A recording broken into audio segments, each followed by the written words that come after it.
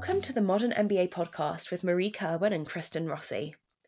Our mission is to help MBAs coming from, going into, or merely considering more unorthodox career paths. We're a community to find inspiration and share stories. Today on the Modern MBA podcast, we're speaking with Julia, a hotel investment and valuation professional. She's currently doing her MBA online at IE whilst working as a development and feasibility manager for Marriott. Would you kindly share your name, where you're from, and where you did your MBA? Sure. I'm Julia. I'm from Madrid, actually, Spain, and I decided to go back to the roots and do my MBA in a school that is based in Madrid, even though I'm actually doing most of it remotely from London. Brilliant. And you started off in the food and beverage industry within luxury hospitality with Rosewood. You moved into sales and then hotel valuation, and most recently are with Marriott in their development and feasibility as a development and feasibility manager. Would you walk us through your experience to date? Sure. I think it's when you look at it from an external perspective, it's a little bit difficult to see the link between all of these. So I decided to do a bachelor's in hospitality management, and I think that's where it all kicked off. I knew I liked hospitality, but I didn't really know which areas within hospitality I liked the most. The good thing about my school was that it allowed you to do a couple of internships that could help you decide where you wanted to focus. The first one I did in food and beverage. Then I moved on to basically group sales and revenue management in the W Barcelona. And then I did find that I was mostly interested in finance or hotel investment. And after a couple of roles, I ended up in Marriott. That's brilliant. That's great. So then for those who don't quite understand or don't know what a development and feasibility manager's role entails, could you give us a little overview? Obviously, Marriott is quite a big hotel chain, and we need to grow. We're a growth company. We need to grow our portfolio, and we do so we need to analyze and advise on each of the investments that we are looking at, because not everything will be approved by our board. So essentially, my team will go to market, see if our brands, see if the facilities that are provided in the hotels that are trying to get in with the Marriott brands are really fit for the company, and analyzing this both from a market and from a financial perspective to see if the investment makes sense for Marriott. Interesting. And within those roles, you must have people who actually do the actual valuation. Are they quantity surveyors, or how does that work? No, actually, so it's interesting that you asked, because previously I did work with CBRE, and even though we were consulting on hotel assignments, because hotels are real estate, valuations did have to be done by qualified surveyors. However, Marriott doesn't necessarily own or buy real estate. It's a brand company. And in that regard, the valuations entail basically seeing what the fee income will be for Marriott in regards to each of those hotels. So they don't necessarily, they're not valued, they're valued more as a business rather than a real estate asset. That makes a lot of sense. What KPIs do you look for generally? I think it's, to be honest, we just build an entire P&L. Obviously, it depends on how our fees are structured. Sometimes the fees will just be structured on pure top line. So what the hotel does in revenues over a year. Obviously, if we have more of a stake in there, if it's not a franchise and we are actually managing those assets, our fees will also have to do with how we manage the operational expenses. So we will have to go to bottom line and evaluate how that will work out. Many MBAs do a degree to make a pivot. What was your motivation for doing an MBA? Yeah, that's a good question. So picture me this time last year. I'd always wanted to do further studies, and obviously last year I was seeing that an industry where I had spent nearly 6 years was basically crashing and burning. The pandemic was really a point where I think a lot of people in hospitality really had to stop and think of their motivations for being in that industry, just because the future seemed so uncertain. So I thought that at that point, well, I had always wanted to do more studies. And I thought that that was the best time to do so because I had the time. I was probably going to be locked down or staying at home most of the time. And I really had the need to do it because I really wanted to see whether hospitality continued to be the right fit for me and just wanted to learn more so that I could potentially apply it to my industry on the path to recovery. Good point. I think it becomes so crucial on the path to recovery. We talked to a general manager a few weeks ago, and he was saying, last year was hard. This year's so much harder. And you're constantly thinking about how are you going to, make a profit each month? How do you get out of the red and make it work? And I think the MBA and having that financial knowledge and a holistic view can really help you think more outside the box. Yeah, exactly. Because any type of business has had to reposition, right?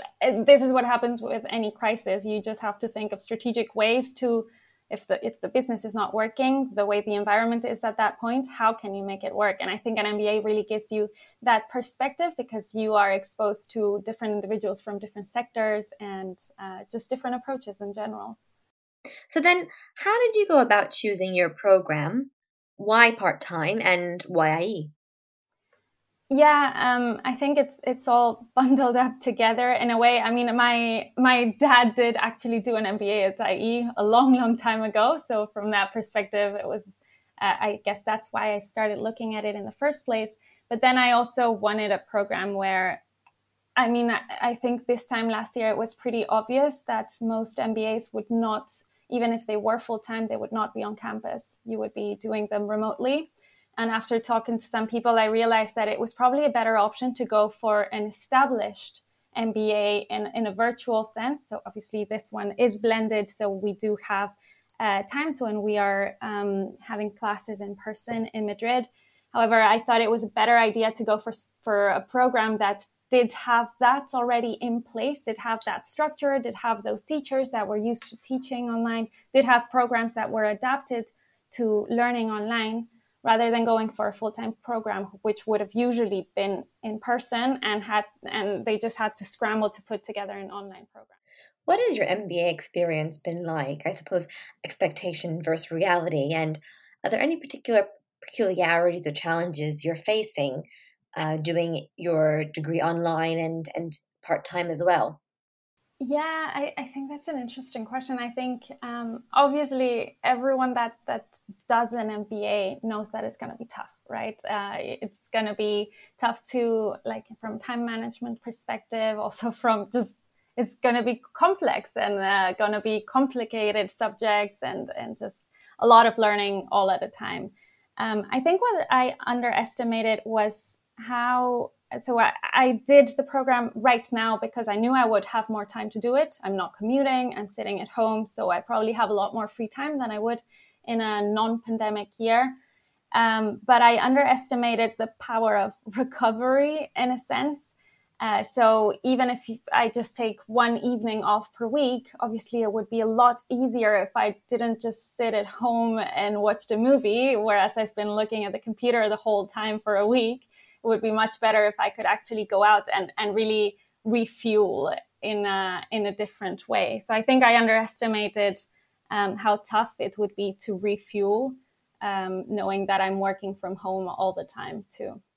I think we were thinking that friendships wouldn't be as close as they might be in a full-time program, whereas actually we are very close. Not with everyone, that's for sure. And it doesn't have as much of a reach because we can't go to, I don't know, like clubs in person, etc. But I do think that because we are all going through quite an awful time together, it does bring us close. What skills have you found most useful for your line of work? I know it's going to sound really obvious, but time management. This is, in a way, we do have a lot of group works and we have a lot of people sitting, because it's a global MBA, we have people sitting everywhere in the world.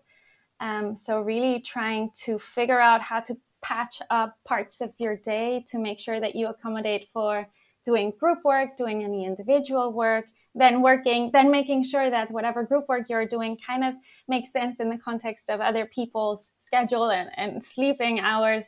I think that's definitely something that I've improved a lot over the course of the MBA, but also just being more thoughtful and strategic about what I'm doing. I think we obviously during an MBA, you look at so many different frameworks, so many different models. And in a way, after time, I think that your head just starts thinking in those models without you having to develop the model yourself. So I think that's definitely been a great benefit. What changes to the landscape are you seeing in your role, and how do you expect it to bounce back? Yeah, that's an interesting question, right? Because I mean, I'm based in the UK, and I see how, for example, last week, a lot of people had booked last minute holidays to Portugal because it was the only country that they could travel to, and all of a sudden they had to cancel it all. And people are really desperate to refuel, as I was saying before, to really catch a break, and they don't really know how to.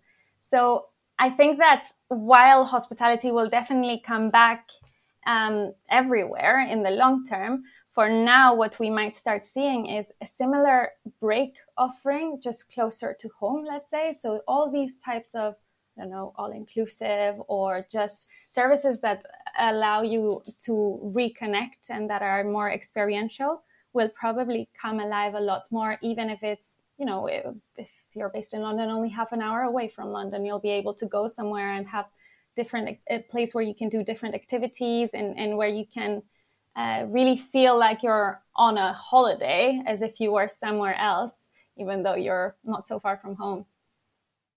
And then, more pertinent to your personal journey, where do you go from here? Yeah, so I actually started this MBA thinking maybe I find out that I really like another industry and I switch industries after the program, or maybe I go into another part of hospitality. But actually, I just accepted an offer to start a new role a month from now. So not even when I'm finished with the MBA yet, which is just a little bit more senior, more reporting roles to me, and just more responsibility all in all in an investment advisory capacity. So it's interesting, right? Like quite a few of my colleagues have had this, that because we are doing a part-time MBA, we don't do internships halfway through. And also we don't necessarily have to wait until the end of the program to really see opportunities coming in. I think in the last few weeks, it's started to get a lot more active in the employment market. So I think my program might be a bit unusual in that sense. Do you have any tips for MBAs who are in hospitality and trying to progress their career? I think it's a great opportunity, actually, because I've been on the hospitality investment side. What I saw most of my colleagues do were actually maybe masters in finance, CFA, or becoming a qualified surveyor. The MBA has definitely not been such a popular option in that regard. But I think, look, we work in an operational industry, and you can't deny that an MBA teaches you the skills that really are required in hospitality in regards to customer centricity, like the people skills. I think it's really an invaluable experience that can definitely help you either continue in the hospitality sector with just a broader perspective overall, or obviously a change over to other industries that might have that huge human factor too. Yeah, just one other kind of twist on that question. How about MBAs who are looking to move into the hospitality industry, but they haven't worked in it? Any tips you have for them? Yeah, I think because this was what I was thinking of when I was thinking, oh, will I stay in hospitality or not? What I was thinking is the transferable skills, right? What skills can you just put from one or take from one industry and bring them to another? And I think if you think about those, the key transferable skills that will allow you to get into hospitality, it's, as I said, all about the people. It's like culture and that customer centricity, so that you ensure that you offer customers what they want or what they didn't even know that they needed at the time when they need it, and really focused on that experiential side and making sure that you make the most out of out of their objective. So yeah, I think that's really key. And as long as you have that sort of skill, as long as you try to develop that sort of skill, you should be fine.